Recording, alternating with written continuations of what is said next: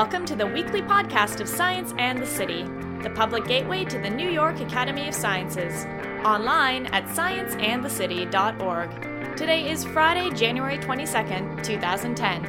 I'm Alana Rangi.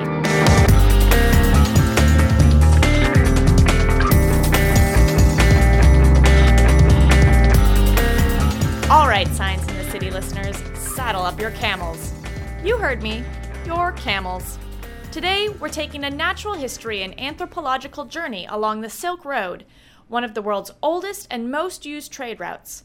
The American Museum of Natural History's Silk Road exhibit is on until August, and if you listened to our Steve Quinn podcast, you heard how some of the exhibit came together. Today, we've been paired with Mark Norell, the curator for the exhibit. Get ready for an anthropological tour of some pretty crazy history. Should I refer to things in the exhibit? Yes, refer to things in the exhibit. Well, at the beginning of the exhibit, we have sort of a faux camel caravan and then a map. Meet Mark Norell. He's the chairman and curator in charge of the Division of Paleontology at the American Museum of Natural History. Well, ever since I was a kid, I was always really interested in the Silk Road and in Asian archaeology, Asian history. And that sort of transferred one way or another into my current work today, where even though that I study dinosaurs and I excavate dinosaurs, I've worked in Asia for the last 25 years, so that I'm a frequent traveler there. I've traveled most of the Silk Road, both on the Eastern Asian side as well as the Western Asian side, so it's just a wonderful place that I've always been fascinated by. So it makes sense that Mark curated the Silk Road exhibit at the museum, which he's giving me a tour of today. And then a map that shows the journey which the exhibit takes people through, from Xi'an to Turfan to Samarkand. Well, the Silk Road is a system, a network of trade routes that existed from over 3,000 years ago up until the present. And it's a trade route that spanned all across Asia and into Europe and really connected Asia with Europe in ancient times, just like it does today. It also shows some of the north-south trade routes and the maritime trade route. And I think one of the really interesting things about the map is that when it shows some of the major trade routes, it just shows how much that they're restricted by geography. It's like when you go out of Xi'an, you go through the Yellow River Valley, and then at the southern edge of the Gobi Desert next to the Kunlun Mountains. And you get the idea. Basically, we're talking about over 4,600 miles of traveled trail through some of the world's most challenging terrain. The Silk Road played a crucial role in trade for over 3,000 years, and I asked Mark how he managed to narrow all that time down. Well, choosing how you're going to lay out an exhibit on the Silk Road is really tough because first it spans such a great amount of time as well as a great amount of geography. So that the time period was the first thing that we settled on, and we decided to go from about 600 AD to roughly the 13th century. So that really encompasses the beginnings of Tang Dynasty China into Sung Dynasty China, as well as the beginnings of the Islamic caliphates within Central Asia, and ending about the time of the Mongol conquests. So that we looked at that. Also, that then we tried to pick a geographic route to look at some of the very, very different kinds of cultures that existed on the Silk Road, because the story we tell is a lot more than just about luxury goods being transmitted. A lot of it is ideas and language and religion and people. So that we have Xi'an, which is the capital of Tang Dynasty China. Then we have Turfan, which is a Central Asian oasis town, which is kind of at the nexus of both east-west as well as north-south trade routes. Then Samarkand, which was at the beginning of our time period, was a Sogdian city. It was visited by Alexander the Great, and Sogdians were a kind of mercantile empire of Central Asia at that time period. By the end of our time period, it had been incorporated into the Islamic part of Western Asia. And finally, Baghdad, which is the seat of the Abbasid Caliphate, one of the earliest and most powerful caliphates in sort of the nascent Islamic empire.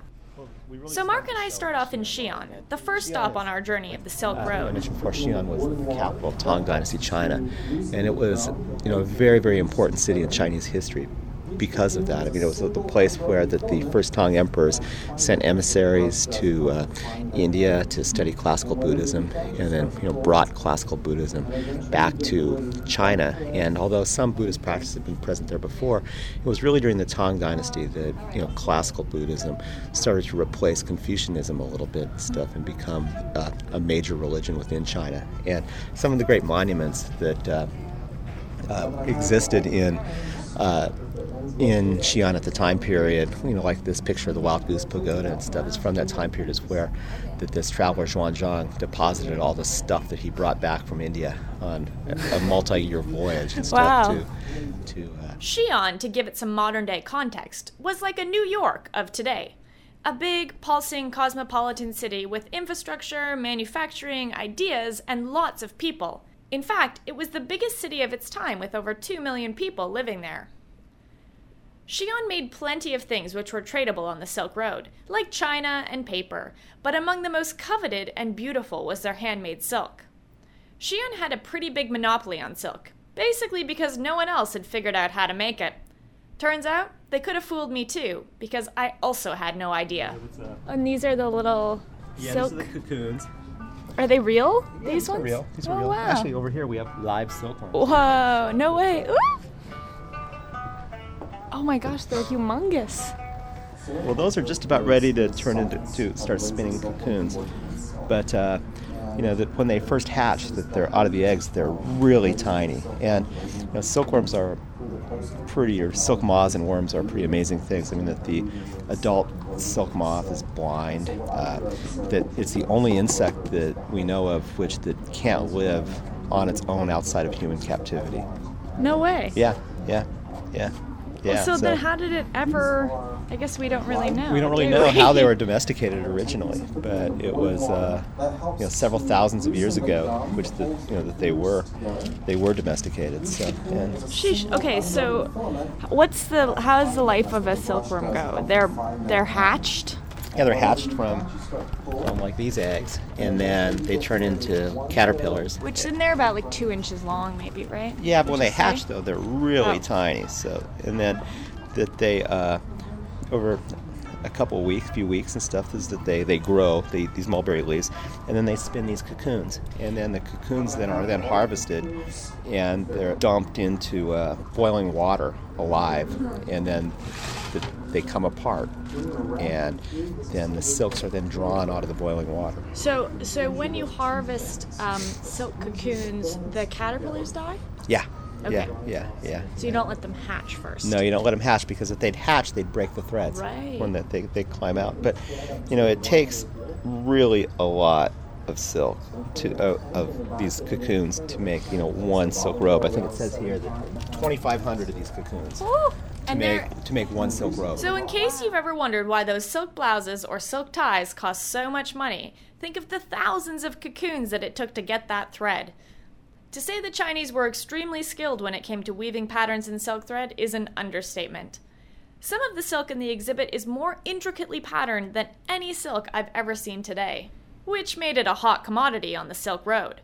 But speaking of silk, and the Silk Road, a lot more than silk made the journey across the continent, and there wasn't exactly one road that everyone was following. It wasn't one road at all. That it was, it's not like the Grand Trunk Road of India or Highway 95 or something like that. It was really a system of both east-west routes as well as north-south routes and even maritime routes, so that it was just a big interconnected network of trade routes which spanned all across Eurasia. And also, because it wasn't a single route, that people didn't travel the whole thing. Somebody didn't start in Xi'an and then end up in Baghdad 8 months later. That people went from village to village, town to town, and just would offload their stuff and then go back to where they came from. So that it was just a system of short stops that existed over 4,000 miles. And these short stops often found themselves with another traveler of the Silk Road: music. So music is one of the other things that traveled on the Silk Road, and these are representations of musical instruments that we know instruments like that existed, because we find tune figures of people playing the same ones. Now, these aren't that old, but they are 100, 150 years old from the museum's collection. But we can actually hear them play. So you can hear the pipa, and then you can play it with the moon lute and the air hoop together. And the cymbals. We moved to Turfan, and Turfan is a really, really interesting place in that it's an oasis town. and it's below sea level in Central Asia, so it gets extraordinarily hot during the summers. But it is sort of at the nexus of north-south routes as well as east-west routes. So it would have been the place, it and Kashgar would have been one of the places where that spices, precious gemstones, that kind of thing, coming from India would have come in and then joined the east-west routes. And similarly, like, furs from Siberia, that kind of thing would have come in. So, wow, and so this is it feels like we actually are in a market. Right. It sounds like we're in a market. The market in Turfan is very much like this today. I mean, you don't see tiger skins and that kind of thing, but nevertheless, is that there's yes. There are grape arbors like this that cover, a lot of the city, and you do see, furs, you see pieces of coral. Turfan's market is a hub of activity, filled with fur, fruit, animals, silk, spices, nuts, glass, pottery, and just about anything you can think of that would be worth trading. There was so much traffic through this tiny oasis town that they had to figure out a way to irrigate it.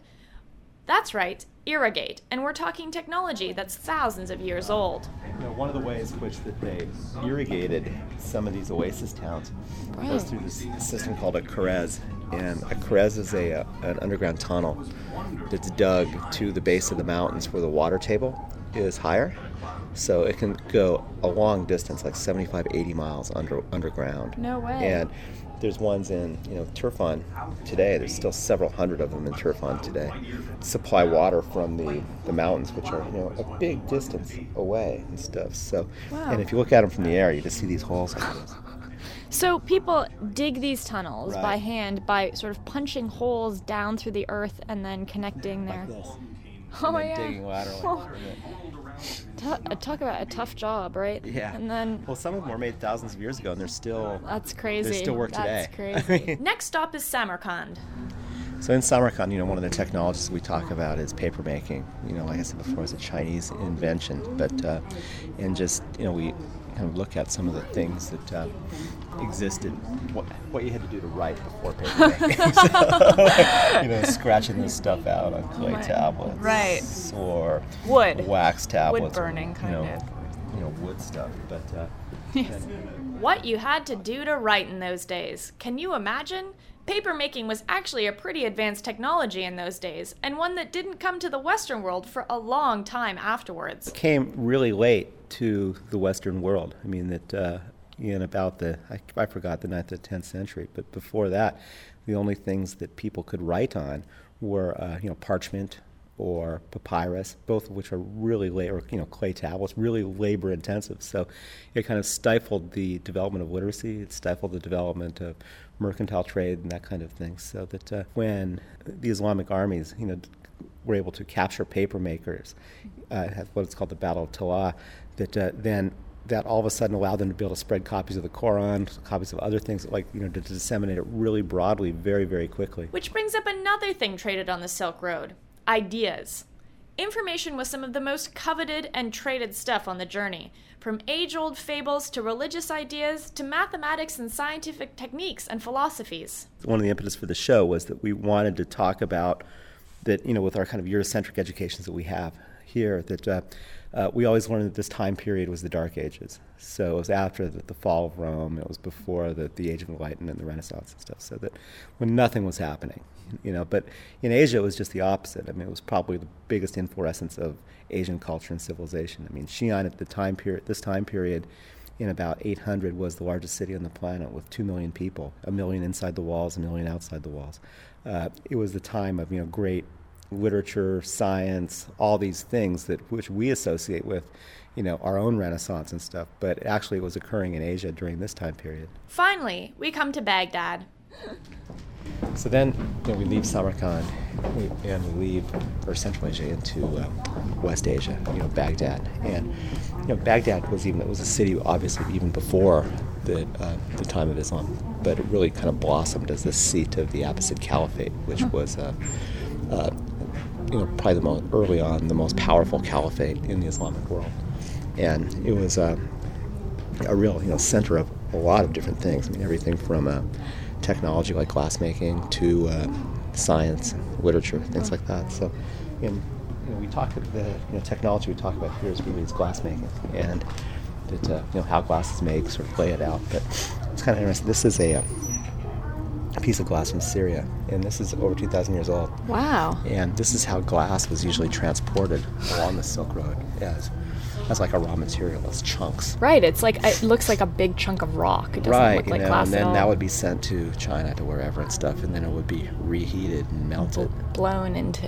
And, made into a variety of different objects. So. Oh, how funny. I never thought of glass as ever being a raw material, it could come in chunks as opposed to... Yeah, so then this is like... Mark says one of the most surprising things he learned when putting together the exhibit was just how precious glass was. Just how precious glass is in China. I mean, it's just that there's things from the Tang Dynasty tombs which have been excavated, or reliquaries which have been found, and they'll have all these big gemstones, rubies and sapphires from Burma or Sri Lanka and stuff, and then they'll also have little pieces of glass right next to them. It's just, here's this thing that's a throwaway commodity today and stuff, but in Tang Dynasty China, it was considered as valuable as gemstones. And that was because the Chinese, even though they were experts at making silk, could not figure out how to make glass. Go figure. So whatever happened to the Silk Road? I mean, one is, as an organized trade route, it's largely been supplanted, and even during the time period that we're talking about, we talk about it also by maritime routes, because you're able to transfer things along in ships, across the Indian Ocean after maritime technology became developed to the degree where you could make long sea voyages and you could actually navigate.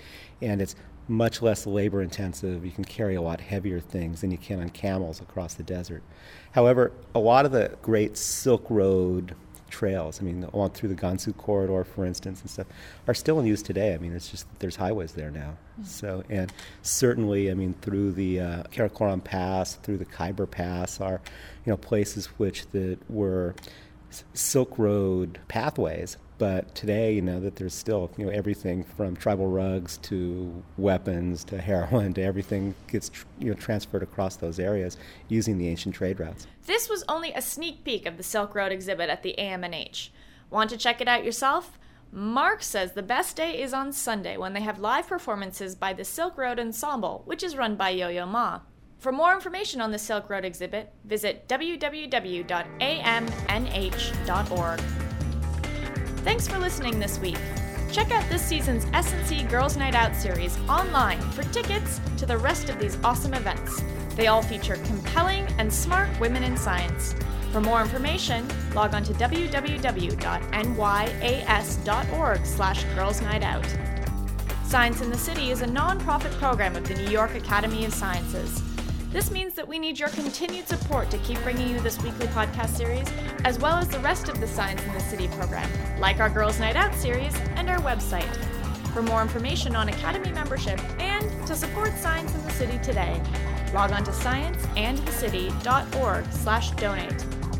And as always, we would love your feedback on any of the programs we run here. Send us an email at scienceandthecity@nyas.org, or you can leave us a voicemail at 212-298-8654. See you next week.